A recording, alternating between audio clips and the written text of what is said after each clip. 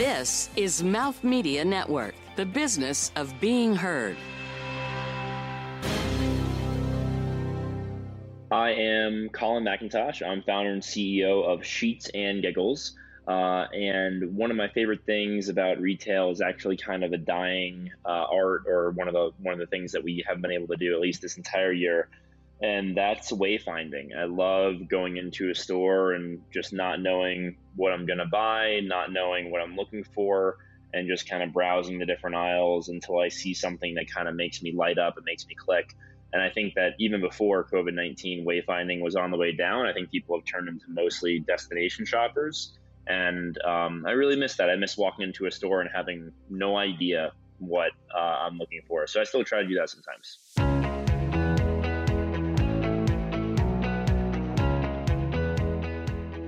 From New York City, you're listening to Retail is Your Business, covering the intersection of innovation and business in the retail industry.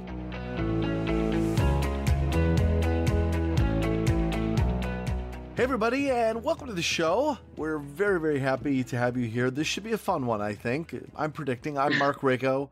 Not because I'm here, but just because I predicted. I'm Mark Rako, one of your hosts, and of course, also with us and also contributing to the frivolity is our good friend Rebecca Fitz. Hi, Rebecca. Hello, Mark. Great to be here. I want to challenge you if you have a joke, Rebecca, but that's really rude to put someone on the spot like that. So. Oh, I'm a horrible joke teller. I'm the one who messes up the line. Messes up the line at the end, and people are like, "What?" It's like telling a punchline and go, "Wait, there was something before that. I know there was." Exactly. Anyway, no worries. Also with us, a man who clearly, in addition to having a bit of entrepreneurial success, an imaginative mind, and a business that's really interesting. He also clearly has a sense of humor, and his name is Colin. Colin, welcome to the show. We're very happy to have you here. Thanks for having me, Mark and Rebecca. I appreciate you guys. And sometimes I get on stage. I do stand up occasionally, so I can tell a joke or two here and there. Beautiful. And full disclosure, Colin is accompanied by his dog Harvey, who and you just told us Harvey's. I'm going to let you tell the joke. You just told us Harvey's official title is what? He's our VP of marketing. Yes. So he's got marketing associates and marketing directors underneath him, but he's our number one mascot and model, and he also he's got his own page. So if you go to sheetsgiggles.com/Harvey, he's got a whole page just about Harv. So even as we've grown as a company, I set that up, a couple of years ago when it was just me starting out as a founder. And even as we've grown as a company, my team has indulged me and allowed me to keep my page for my dog as we've grown into a larger brand. Yeah. It's indulging you. People love their pets, and people love other people's pets. So it lives on. I think so. Yeah. I highly suggest that you consider, if you haven't done already, carving out an Instagram page for Harvey. And building out that personality. He does not. No, he does not. I get that request a lot. It's funny. I think between like my personal Instagram, the companies, which I still contribute to, all the work I have to do as CEO of the company, I just find it exhausting to think about like starting up like another brand voice with the Harv. And plus, all of his best stuff always appears on Sheets and Giggles Instagram anyway. Of course. Well, there you go. And by the way, I wasn't suggesting you take that on. I assumed that Harv would be able to take that on himself. So anyway, all kidding aside. That's right. He's got wonderful experience. Exactly. He's got wonderful social media experience. Anyway, all kidding aside, welcome to the show. Let's start with your company, Sheets and Giggles. This is not your first entrepreneurial journey, but it is maybe the funniest.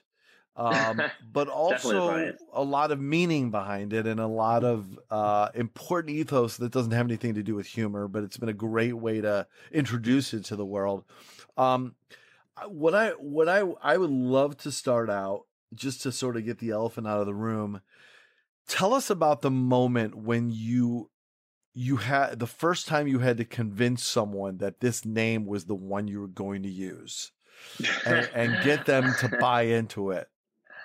It's funny. The first time, so I was convinced of it. So there was no point where I was ever gonna like need to change it up if somebody didn't like it. But the first time I ever had to really sell somebody on it, I was talking to my friend Paul, who's sort of he's kind of like a rainmaker here in Denver. He's the type of guy that knows everybody, and he's a connector, and he puts on political events with John Hickenlooper, who just won a U.S. Senate seat, and Jared Polis, Colorado's governor. So Paul's a really really great guy, and he's a good friend of mine, and we've known each other for a number of years. And I had lunch with him. It was probably maybe the week before I incorporated the company, and I sat down with him, and I had just gotten laid off in my last job, and he wanted to know what I was doing next, and what my ideas were, and if I was going to start something of my own. And I gave him the pitch. I said, look, it's a highly fragmented commodities market with no brand differentiation or loyalty. It's mostly traditionally physical retail, so it needs to be brought online with a more direct to consumer model. And there are no good sustainable options in the industry, and I can bring on a really nice sustainable option to the marketplace. And he was like, "That's great. I love the idea. What's the company called?" And I just go, "It's called Sheets and Giggles." And I was like, and he was so we were eating pho, and he put down his spoon, and he just looks at me and he goes, "What the fuck are you talking about?" And that was literally the first reaction I ever got to the brand name. And I was like, "Look," and I explained it a little bit more, and he goes, "So you're really serious about this?" And I was like, "Yeah, I'm going to do it." And he goes, "All right, well then I would like to invest." Wow. And he became one of my first investors, because he just believed in me versus, he thought I was crazy. He always quips that the money he invested was basically a bribe so he and I would hang out more as friends. But worked out pretty well for him, worked out well for me. And, that was my first experience explaining the company to someone. So, that was the first time. So I love that. Thank you. So, as a follow-up question, aside from the humor of all it, this is a pretty serious undertaking with a serious mission behind it that goes beyond sheets. It's a sustainable product and a sustainable company. One of the fastest growing sustainable bedding brands in the U.S., as I understand. But here's what I want to share. We'll get into the company more, and I think you'll like this, Rebecca. What was shared with us through, I guess it's your publicist, is this: in your efforts so far, you have saved, quote, hundreds of thousands of years of drinking water, planted tens of thousands of trees across the U.S. Yep. And pledged 1% of equity and profits to local charities. Now, how long have you been in business? 3 years as of 2 weeks ago. Okay. The first. Thank you. Yeah, that's really awesome. I would like you to explain yourself, sir. Hundreds of thousands of years of drinking water, tens of thousands of trees you've planted, and pledged 1% of equity. That is just a barrel full of accomplishments, aside from the selling of bedding. What's going on? To be completely honest, I think my bleeding heart has got me in a little bit of trouble, because a young company can use a lot of the money that we've donated, quite frankly. But I think that my goals in life are generally to do good, have fun, and make money. And I think that if you can do all three of those things at once, then you're going to have a good time on your 80 years, before you blip out. And so basically when I started the company from day one, I knew I really wanted to do three things. One was, build a sustainable product that I could feel really proud about. Two was to give back as a function of doing business. So build giving back into our variable cost structure. And then three was to make sure that I could build a scalable business, because I think that you can help, the more successful you are, the more people you can help. And so, item number one, sustainable product, our sheets use up to 96% less water than cotton sheets to make. So we use a material called eucalyptus lyocell, which is far more sustainable than cotton in three main ways: less water, less energy, and no insecticides and no pesticides. Cotton by itself uses up to 24% of the world's insecticides as a crop. And so eucalyptus lyocell is a closed loop process. They take the trees, they turn it into a fiber, and that fiber into a yarn. And it's been and the trees are grown renewably on biodiverse farms. We plant 3 for every 2 that we harvest. And then in terms of the trees that we planted, we're not talking about the replanting for harvesting. We actually plant trees in the United States and in Canada and other places that are really good reforestation projects in areas that have been ravaged by wildfires. And mostly those states end up being Colorado, California, Oregon, and Washington, and Florida. And then we do a little bit in British Columbia as well. And I think we did a project in Asia this year as well. But we plant 1 tree for every order. And so that's been tens of thousands now planted since we incorporated the company. And I never thought those would be, those were just something I wanted to do as a function of doing business. I was like, wouldn't it be amazing if I looked up one day and we had planted 100,000 trees, and we're halfway there from our orders. And so if we had planted, and so that's just a really cool thing. I didn't think would be so topical in terms of the wildfires that have, been really raged out of control this year. And I'm really proud of those trees that we planted. And then the last thing is, we also do a lot of donations. So we've actually, as a percentage of our sales this year, we've donated $40,000 to Colorado's emergency relief for COVID-19, which goes to individuals and businesses in Colorado that have been hurt really hard by COVID-19. And we also, the city of Denver called us in March, and they asked us to donate sheet sets to homeless shelters because the homeless population was getting ravaged by the disease, and they needed to isolate symptomatic individuals in their own little motels. And so we outfitted about, I think, 225 or so of those motel rooms with our Twin and Twin XL bed sheets. It was pretty much every Twin and Twin XL we had on hand at the moment. So that was a really cool donation that we did too. Oh, incredible! So, and I love that it's more than a pun. Yeah, I love it. I love that it's more than just like it's not just every 10th pair of shoes that we sell, we give a shoe to. Yeah.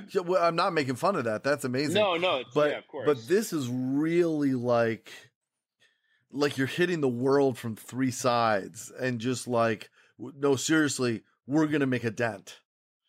You know what I mean? And this isn't even about making people buy sheets. This is about karma. Yeah, Are you a B Corp?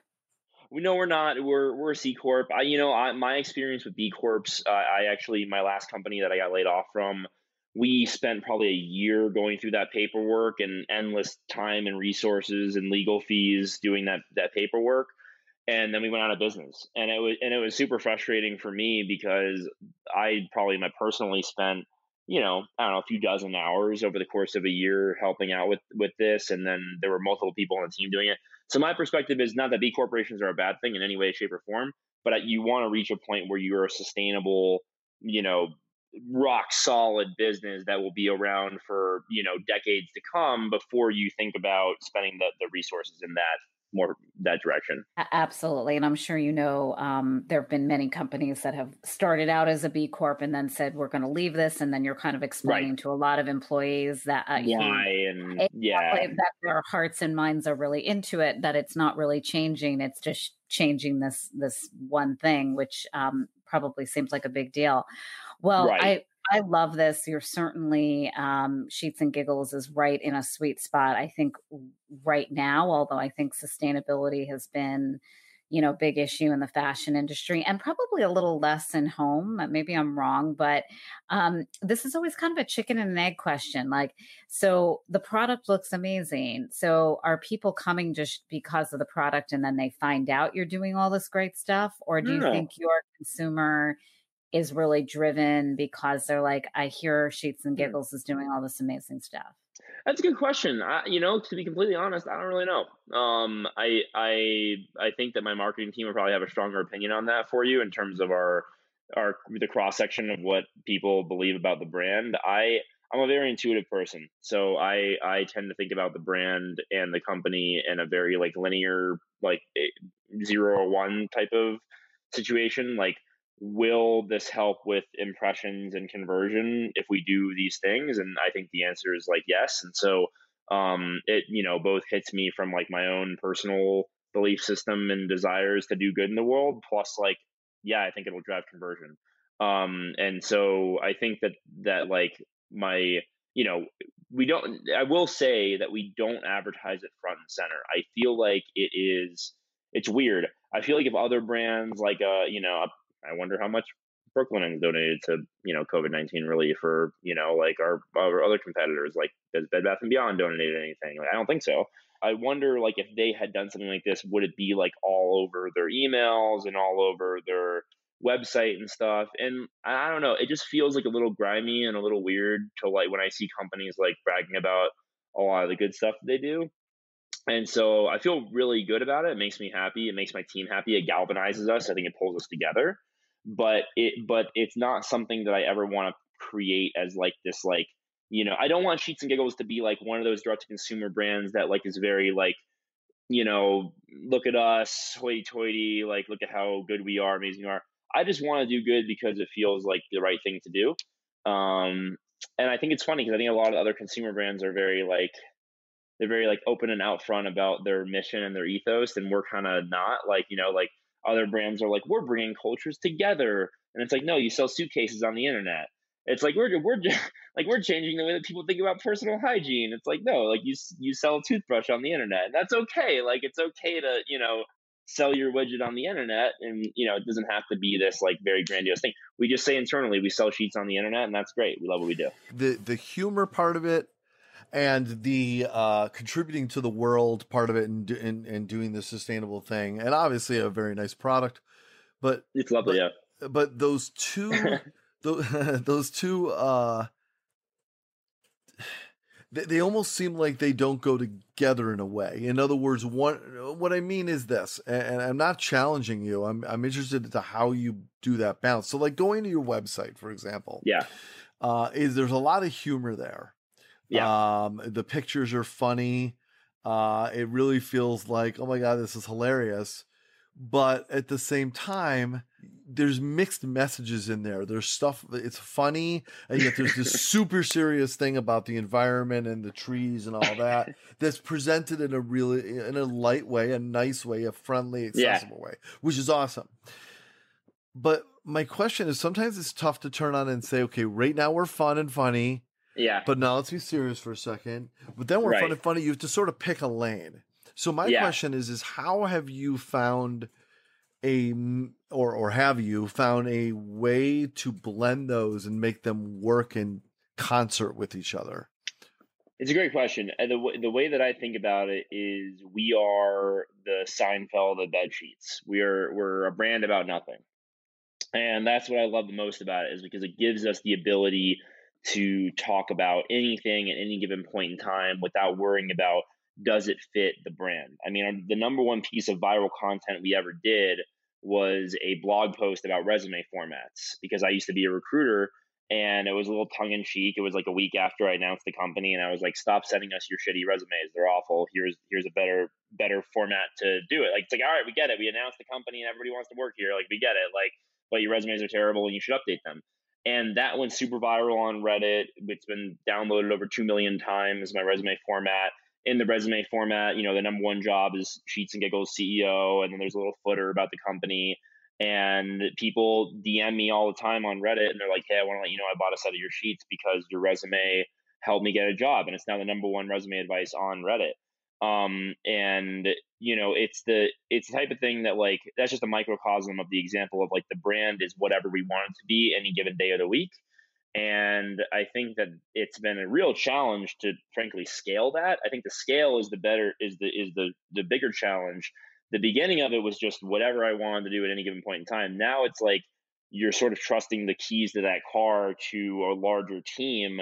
And so you'll what you've seen on the site now is, I think that we've with our brand identity map, we've really honed in on our two core value propositions are, temperature regulation, because the sheets help keep you cool all night. And it's a huge thing that they do for your REM cycles.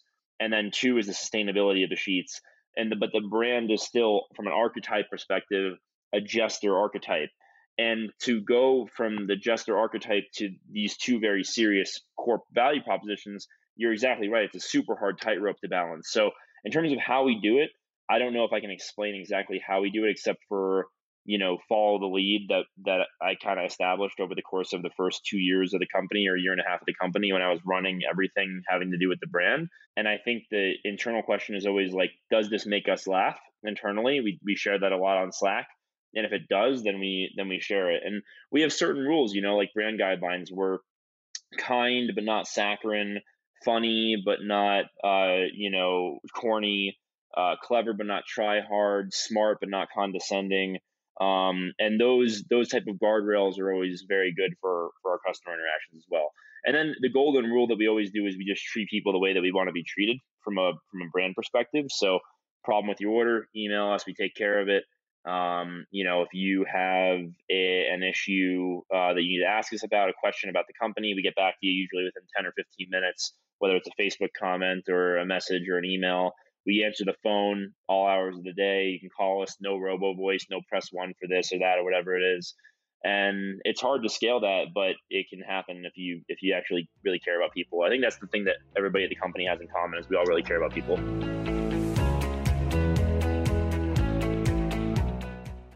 I'd like you to join me in supporting an extraordinary mission to make arts education real for underserved kids nationwide and help keep the creative connection alive. Look, arts are not a luxury. From the time that kids develop motor skills, they rely on the arts to learn how to communicate. Arts are a great collaborative experience, and they teach us how to critically think and empathize and understand the human condition. So Mouth Media is proud to partner with AHA Broadway and support their efforts to help bring these vital services back to schools. With every dollar AHA Broadway raises, they will directly serve the kids of New York and beyond. Please visit ahabroadway.org/1000kids. Again, that's ahabroadway.org/1000kids. And please contribute anything you can to their crowdfunding effort. You really came from your past experience. You were looking at the market about what actually existed out there. Was there any personal journey in like, hey, I want really great sheets, or my sheets are really warm at night, which by the way is a bigger issue than you would think. My husband's slightly obsessed with sleep and measuring it and all those other things. And so when you said sheets that keep you cool, I was like, why haven't I been on this site? And I can't, I'm not going to shop while we're doing the podcast, but it could happen. So how did it kind of come together? So that's a good question. I think that if I can repeat the question back to you, because Harvey distracted me a little bit while you were asking it. You're basically saying like, how did the product come together in terms of the value props for it and what I wanted out of it?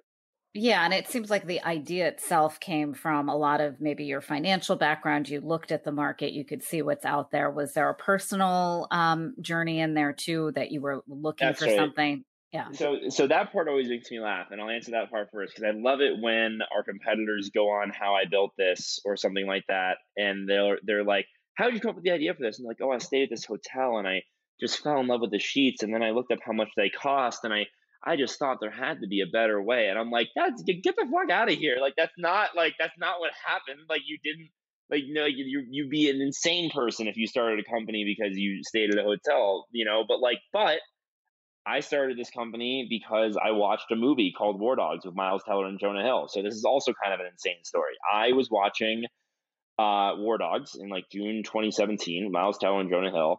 And Miles Teller's character is selling bed sheets out of the back of his car, and he's terrible at it. Everybody's saying no to him. He's trying to sell the retirement homes. And I got so frustrated with his character that I asked my now ex-girlfriend, because she's my ex because I'm neurotic like this, to pause the movie. And I wrote a business plan for a bedsheets company that night, because that's the type of crazy person I am. And I literally that night bought the domain sheetsgiggles.com, because I always think, what's a funny name for blank when I come up with a business idea? And I was like, Sheets and Giggles. That's a funny name.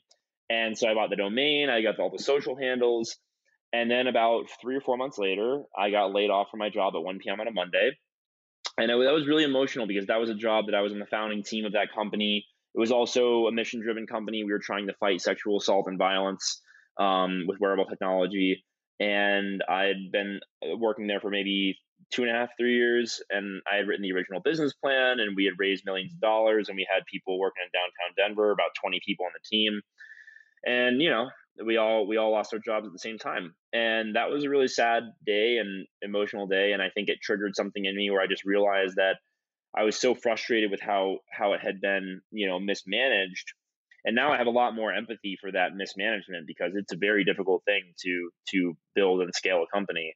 But I was so frustrated with kind of what had happened and what I viewed as a bunch of mistakes that could have been preventable, that I decided to put my money where my mouth was and start my perfect business. And my perfect business, you kind of heard me describe it briefly, was a massive commodities market with no brand differentiation, so I could zig everybody else's zagging, something highly fragmented, so no market leader I had to chip away at, and then something that I thought were no good sustainable options, so I could help bring a sustainable option online. And then also something that was traditionally physical retail, so I could bring it online with a direct-to-consumer model. So those are my core things. I own sheetsgiggles.com. I've been kind of enamored with the idea. I've been in my back of my head for maybe 3 or 4 months. And I looked at the bedding industry, $12 billion market, top 5 players only own 27%. So highly fragmented. And everything was cotton and polyester. Cotton's like 40% of the market. Polyester is like the other 60%. And so I was really excited to bring in eucalyptus lyocell and introduce it to people. And I discovered the material probably a month after I incorporated, and I absolutely adored it and obsessed over it and decided to move forward with it. Really interesting. So funny. I've actually seen War Dogs more than once, and it is kind of a funny scene that he and not applicable totally to the movie, but how he pivots and what industry he pivots into next was an interesting one. We won't give away anything on the show. Yeah, but it's like the opening scene, right? And it's like this guy didn't do any pricing research, no demographic research, doesn't understand his core customer, like bought all the inventory before he did any type of customer discovery or acquisition. And it's just like, it's like a textbook example of how not to start a business. And I was just like, I got so frustrated. I started a bedsheets company. It's the weirdest thing. I make fun of my competitors for their hotel stories. And I'm like, yes, I was watching this movie, so that's a true story. Like I can't make that up. Like that's not like like if I wanted to make something up, I would be like, oh yeah, like I stayed in India and I was like blown away with the bed sheets, and I was like, I have to, like there's something like that I could make up that I think would sell really well, but I'd just go with War Dogs. Mark and I have a hard time avoiding this topic, and we should probably stop trying to avoid it, but we're in the midst of a pandemic. Sure. Stating the obvious, and a lot of talk in retail is that it's been very good for home business because we're doing everything here. So one, hopefully you're finding the same thing, and any other findings that you're having about being in the home sector during this time. The number one thing is increased demand, for sure. Number two is choke supply and choke logistics. And so that has been the most frustrating challenge for us. We were out of stock on pretty much everything from, most of July through September. And we literally just got back in stock the second week of October on almost all of our core items. So it has been wildly frustrating and difficult to navigate this type of supply chain challenge. But overall, I think that the demand is still there, and you can always solve a supply problem. You can't solve a demand problem. And so very grateful for us to be in the spot that we are right now, getting through this. And I think we're going to head into 2021 with a really nice amount of momentum. So given the nature of the humor related ethos of the company or as part of the ethos, how did you view your role in people's lives during the pandemic? Was there any point in which you assessed and said, it's more than a gimmick or a marketing tool, but people need to laugh. So how can we get in there? how can we put our boots on the ground with a few? Let's focus on the giggles part of this for a second. It sounds like you're in our meetings that we had in March about. I was honestly like that's we were literally as a team discussing what to do, and the first thing I did, to be completely honest with you, is I made a pledge to my employees that whatever it took, whether it was personal investment, debt, whatever it took, no one would get laid off. And so I made a pledge publicly that no one's getting laid off. So I wanted them to have really certain peace of mind. I actually did that because I put a question out to Twitter to people. I said, what's the number one thing you would want your manager to tell you right now in this moment? And the number one answer I got was just tell people if they're going to have a job in 2 weeks or not, because people are getting laid off left and right. And so it's exactly what I did. Number one. Number two was we decided that we would go lean in hard into the philanthropic side of the brand, which is like something that really excited me and really excited my team. And we donated 20% of our sales for a month back in March to COVID relief in Colorado, which was great. We decided to keep it local to have the greatest impact. And we got interviewed about it. Amazon's given us a lot of press about that. We were on their blog and their Amazon Accelerate conference. We got a really nice shout out on stage by Jeff Wilkie, who's the chief of consumer business at Amazon. And so we've had some really good PR from that decision. And then we also decided that we were also going to lean into our instinct of we are a bedsheet company. And to be completely honest, if I buy bed sheets from somewhere, I don't give a fuck what they have to say about the pandemic or about my life or about anything else. And that's me being, very self-deprecating about the brand that I've built and that I care a lot about. Like, I just don't I don't care what my backpack company has to say. I don't care what my furniture company has to say. I don't care what anyone has to say about this unless I'm seeking it out from them. Right. And so, sorry, and I don't mean to say that aggressively to you. I'm saying that I think that what I saw in March and April with all the companies that were emailing people, our stance on the pandemic, here's what you need to know about your,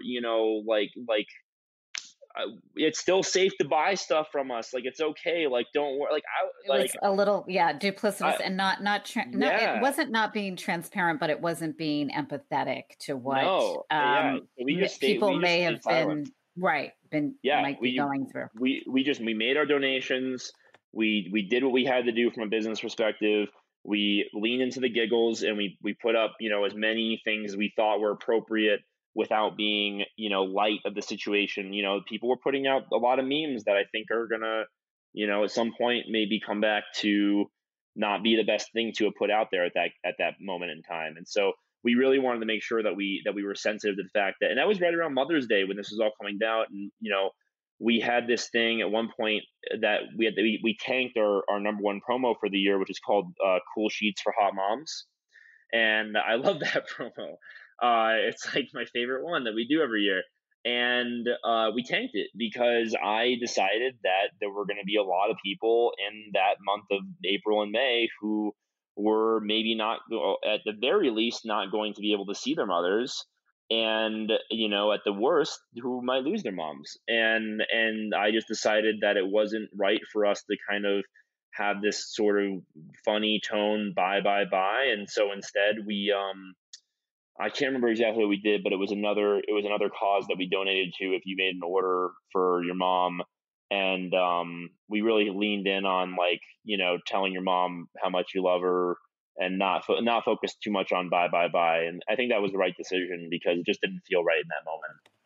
But on the humor side of it, I hope when you were out of almost everything that if I'd ordered sheets, I got an email that said, "Oh, sheets, we're out of it."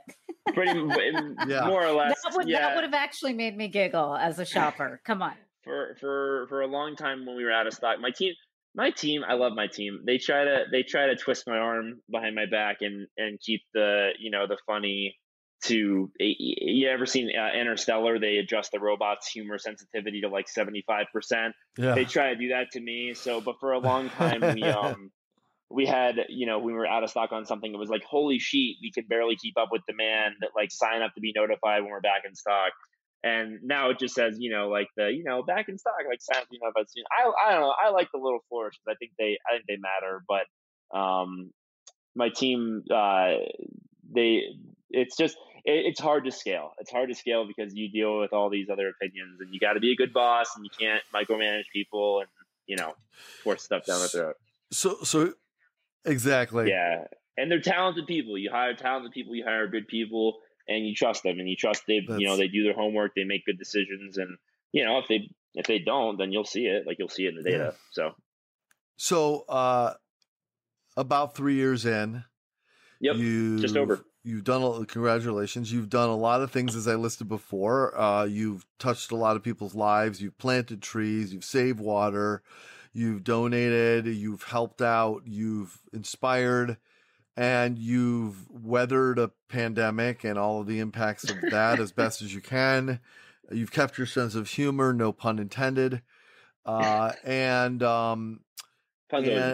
So having done all that and everything you've accomplished so far in such a relatively short period of time, including even just the raising of money and everything in a relatively short period of time compared to what it takes other people, which is, a wonderful testament to the efforts and smarts you use to do that. Where is this all going? And what I mean by that, really, or you can answer it any way you want, but what I intend out of that question is this in your head, even if it's not built into the company DNA per se, is this in your head part of a larger vision that this company is sort of the first brick of that? And if that's all there ever is, it's still a pretty good brick. But if I had my way, this would be the first piece of a larger vision. Or where is this company supposed to go? Is it, we are going to stay exactly as we are, but as big as we can get it? Or do you have an eye on, look, if someone right now gave me $300 million for this company, I'd take it, whatever the number is. They're only giving $300 million for this company. I tell them to go get a CAT scan. Exactly. You know what I'm saying? Like, I'm saying an absurd number that doesn't even matter, like, what your vision for the company was. You're just like, sure. Yeah. My point is, I'm flattered you think that. No, but I understand what you're asking. I want this to be beyond the what's next or where are you aiming at, but not even what's the dream, but how are you thinking about this in your private time as you imagine, like, I think I can do this with it as long as these ingredients are there, and I think we're aiming in that direction. Dude, I talked to my therapist about this question. I feel where you are sitting on a couch, so I think I'm sitting on a couch. This is the same couch I do my virtual therapist. It's a hard question because you gotta, like, there's a few pieces of it, right? There's your personal goals, your professional goals, what you've promised people, the expectations you've set on your, investment side of things, what your employees want, what your team members want. But the real core thing is, like, what's enough? Like, what's good for you? Like, and a lot of people, they say, oh, if I could get $1 million in the bank, it would change my entire life. And that's completely true. It's true for me. It's true for a lot of people. And my net worth and my everything I've invested my life savings in this company, it's all my eggs are pretty much in this basket. And so there absolutely is a number where if a mattress company, and we've had 5 people reach out to us in the last month asking about acquiring the brand, like, we're getting noticed. And if somebody put an offer on the table that I thought valued the future earnings of the business in a way that even was structured in a, earn out perspective where they wanted me to put my money where my mouth was and hit those numbers, I'd be willing to do it because it's still so early and any return is going to be really fantastic for our early investors. But and this is like just walking you through the decision-making process, but from a realistic perspective, we've got a product that scales. We've got a really good positive contribution margin on every single order that we make, including first-time orders. We're not dependent on long-term LTV or, we've got a great repeat buy business as well, but we're not dependent on that. We're profitable on the first sale every time. And so this scales. It scales really well. But the challenge is every time you want to introduce a new product, you need capital for the R&D and production. Every time, you want to go after a new batch of customers or expand your demographics, it's a risk. You have to go through a new distribution channel or a new marketing channel. So you necessarily wind up having to raise more and more money. And if you raise money at a Series A or a Series B, you start raising at $20, $50 million type valuations, then you start putting these handcuffs on yourself where you're only able to exit for, multiples that look like 9-figure type exits. And those type of exits are extremely risky and hard to get to. And there's a lot more risk of failure. And it becomes sort of a, one in the hand, two in the bush sort of situation. So these are all the considerations that I think about when making those type of decisions. I think for me personally, I have to think about the goal that I initially had when I started the company. I wanted to make $3,000 a month to pay my rent and my basic bills and to be independent. And then I could tell everybody else to leave me alone, F off. And that was what I wanted. I wanted off the treadmill. I was sick of, I've been fired 4 times in my career. I've been laid off. I think you can only lose your healthcare so suddenly, so many times before you never want to have that happen again. And I think it's crazy that, for most people, what'll end up happening is they'll work for, 40 or 50 or 60 years and then just die. And that's kind of just it. And I don't mean that in a pejorative way. For a lot of people, that's that's kind of what it is. And for me, I don't know. I think of this a lot in terms of what I want my life to look like. And right now I'm achieving everything that I set out to do. I feel very blessed and lucky to be able to say that, extremely privileged. I have really wonderful worst case scenarios, which is why I started the business. I can go work at an Amazon or Microsoft or somewhere else and be okay.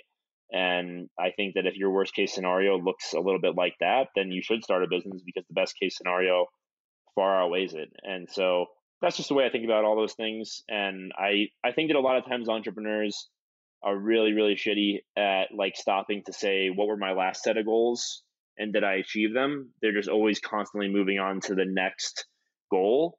And I really had to force myself to step back and be like, dude, if you told yourself that this company would be turning over this much money every month or every quarter, we shipped our first box in October 2018. It's literally been 2 years since we shipped our first box. And what we've done in that time, all the philanthropy we've done, the differences we made, the people we've hired, the interactions we've had, the tens of thousands of units that we've shipped, it's a dream come true. And I'm not ready for it to end anytime soon. So are you comfortable or at liberty to give some idea of what your gross revenue will be in 2020 estimated? Yeah, I mean, I think it's out there in terms of our growth trajectory. We're not like this massive company that everyone maybe thinks the brand is, but I think we're on pace to do our first $1 million month by end of the year. $1 million month. Yeah, that's amazing. That's a really really great accomplishment. That beats 3,000 a month for rent, I guess. It does. Yeah, and so we're still early. But if you told me that 2 years ago when I was in my warehouse by myself shipping boxes at 10 p.m. Trying to get 300 units out the door by the next morning, that 24 months later, the company would be at the precipice of making $1 million in a month. It would blow me away. And it still does. Look, let me put it this way. It makes me think, I don't know if you've ever seen the movie City Slickers with Billy Crystal. Yeah, love that movie. One of the lines or the moments in that I remember him talking about, I think he sold radio ads or radio time was his job or something. And the idea was that this is what I do. I sell something that doesn't really exist. It's it's just gone. And what do I have to show for it? Right. And think about the idea that aside from potential $1 million months and wherever that can go beyond that, and being able to build something where you can point to and you say, there's 50,000 trees out there now that didn't exist before. That if we stopped today, that exists. Yeah, exactly. And by the way, there's X number of families that have a potentially better sleep and therefore better lives, whatever we contributed to that by this product existing.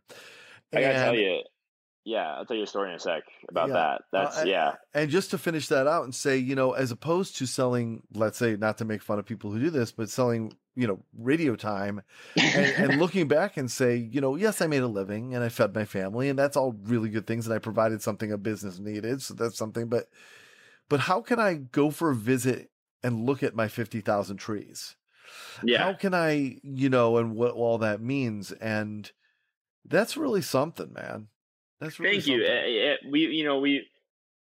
I think about that a lot. We've donated, I think, close to $20,000 to koalas too with the World Wildlife Fund, and every $50 is like a koala saved, which is really cool. In any case, so we get people who email us a lot with their reviews, and people have fibromyalgia, and they have eczema, and they have neuropathy and contact dermatitis.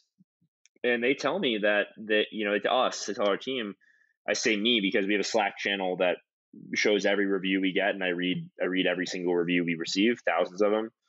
And the things that people say are like, I have fibromyalgia, and these are the only things that let me sleep through the night, or I have contact dermatitis, and this is the only material that does not irritate my skin. I cannot tell you what that means to me personally because I have a herniated C4, C5. And so for a long time in my mid-20s, I would wake up in the middle of the night, hour 1, hour 2, hour 3, hour 5, hour 6, and I would never sleep through the night, and it would even be hard just falling asleep. And the problem with that is that your REM cycles come at 3 to 4 hours, 6 hours, 7.5 hours, and 9 hours. And if you're not hitting those REM cycles, then you are basically not allowing your body to heal and not allowing your body to grow. And so that is which when all your growth hormone is released is the first REM cycle at hour 3 and 4. And so if you can't get through those first 4 hours of sleep uninterrupted, your body never has a chance to actually heal. And so it's akin to a certain type of torture when you're sleep deprived. And so for me, as someone who's been through that from my own herniation and my own pain, that people are emailing me and saying, hey, these actually let me sleep through the night for the first time in years, blows me away, something I never anticipated, and it makes me feel better than anything else that we've done. That's really awesome. All right, well, let's take a quick break. I feel no need to get into personal questions in a way because I feel like we've touched on so much of who you are as exactly. We've been on the therapy couch. A human.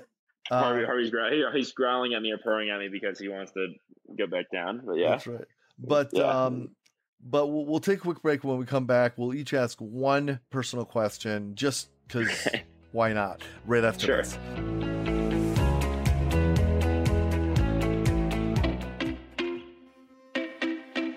Every business has at least one big pivotal moment. The moment when you say, okay, we're at this turning point, so then what? I'm Lahari Neal Peretti, founder of LN Accounting Advisor. I hope you'll join me each week on my podcast, Then What, as we talk with successful business leaders who push past their business's biggest then what moments and succeed in an even bigger way because of effective leadership and solid business practices. It's inspiring and deeply useful information for any entrepreneur. Subscribe to Then What on Apple Podcasts, Spotify, and wherever you find the best podcasts.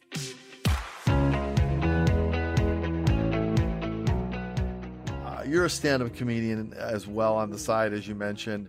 Yeah, a little bit. I want to ask you a question I ask a lot of comedians that I talk to on another podcast that we do at Mouth Media Network called Funny People Talking. And the question I ask is, what's a joke that you've told that you absolutely was sure was going to kill? And you just can't, it just doesn't seem to work, and you just don't know why. This thing is the funniest thing to you, and you just keep trying it because you know someday it's just going to connect. I've got I don't know how appropriate it is. It's it's a little inappropriate. Okay. It's up to you, man. I mean, you guys let me know what the line is, because I think this is one of the funniest things that. All right, yeah, I'll do it. All right, so we'll just say this: if you have young children in the room, this is the moment to remove them. Yeah, sure. Thank Sounds you. Good. This is a public service announcement from Retail is Your Business.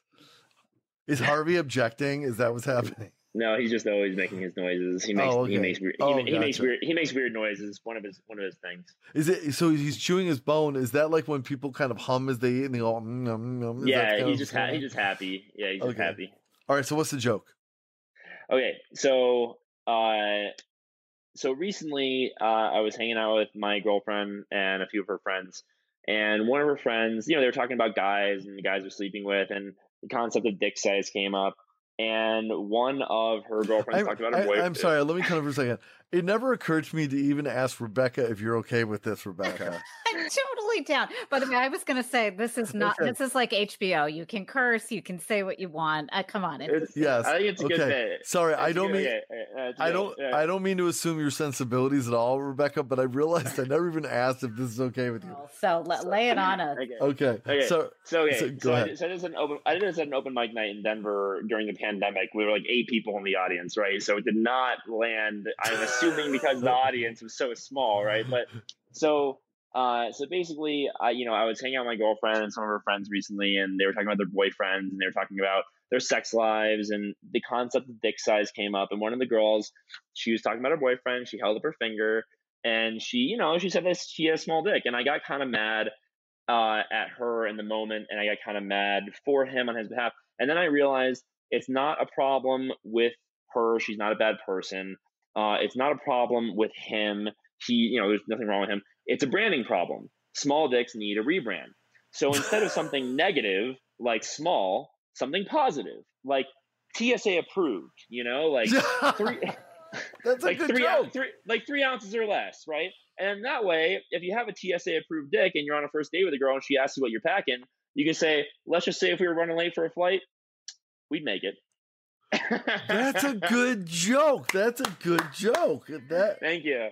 That just takes travel right now. You got to, when we're open up for business, that you got to re-put that out there. I think the key to telling that joke and making it work is probably what you did with us. And basically to say, listen, I've got a joke that I don't know, I'm not sure about, but I think you guys are cool. I think you're the audience is finally going to love this joke. Can I tell? What do you think? Should I tell? And then I think it depends on who's in the room. I think that if it's mostly women, I told it a few times so far to rooms of people. The women crack up. Yes. And and then there's like half the room of guys that are like laughing, and then other half that are not taking it so well. So I think it's honestly just an audience thing. Now the question I have is it that they're not taking it so well, or are they secretly just kind of going like, all right, so this is a good plan I can deploy. How do I make that work? Exactly. They're just thoughtful. I just love that bit. Like, so instead of something negative, like small, something positive, like TSA approved, like 3 ounces or less. Like, I love that so much. That is so funny. That's a very funny and creative joke. Okay. Thank you. You've given to lots of great causes, really focused, really, really local for the most part. What would you like to give to next? Or what's something you haven't given to that you'd like to? Oh, that's a really good question. We've given to koalas, not the COVID, but the COVID relief. We've given to Black Lives Matter. We've given to women's breast cancer organizations, planted the trees, homeless shelters. So really a lot of my big ones have been hit. Probably, on something that's really personal to me is Parkinson's. I've been donating to the Parkinson's Disease Foundation for 6 years now, every month since my grandfather passed away when I was in my 20s, and that's really close to me. So I think it's hard to tie that to the brand. What we're actually doing now is, and I love this, it was an idea from my VP of marketing, Sarah. We're actually now allowing people to, instead of on Black Friday, Cyber Monday weekend, and we might make it permanent, we're going to see how people like it. we're, instead of saying, last year we said we're donating 20% of your order to the World Wildlife Foundation for koalas. This year, we're saying you at checkout have the option of typing in your charity of choice and donating 15% of your order to that charity. So it'll actually be optimized per individual person where they want their donation to go. That's great. Yeah, that's and amazing. you don't always get a choice, so I think that's fantastic. Yeah, I love it. I think it's a great idea. So that's what we're doing next. That's a wonderful question, Rebecca. I'm glad you asked it. Thank you. So Colin, how can people connect with the brand and connect with you directly? So I'm really easy to find. Colin McIntosh, Sheets and Giggles, and LinkedIn's the best way for me, to be honest. Please add a note with your connection requests. You get a lot of connection requests from random people. Twitter, I'm pretty active. Colin D McIntosh. My middle name's Douglas, like my dad. Instagram's private. But then the company is at Sheets Giggles everywhere, and the website is sheetsgiggles.com, which is really easy to remember. Or you just Google it, Sheets and Giggles. You'll find us. So amazing. Or on Amazon too. All right. Well, Colin McIntosh, the founder of Sheets and Giggles, a hell of a guy, a funny guy, a guy with a dog, a guy with a Harvey. And, he's a good boy. He's all right. In any event, thank you so much for joining us. This is one of the most enjoyable interviews I've had in a long time, not just because it was fun, but just so inspiring of someone just building something really cool. So I feel like our audience can get a lot out of listening to this. So I appreciate that. Yeah, really. So, all right. Well, thanks, man. And best of luck. I think you've got a wonderful trajectory. That's it for this episode of Retail is Your Business for my good friend, Rebecca Fitz. Thanks so much. Thanks for listening. I'm Mark Rako. Have a great day, everybody. We'll see you next week. Until then, take care. Bye-bye. And get some sleep. Yeah. Get some rest. Yeah.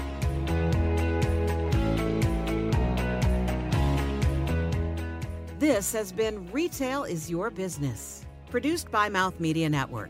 Copyright 2020. Your brand message can be on this show. Email us to find out more at podcast@mouthmedianetwork.com. Thank you for listening.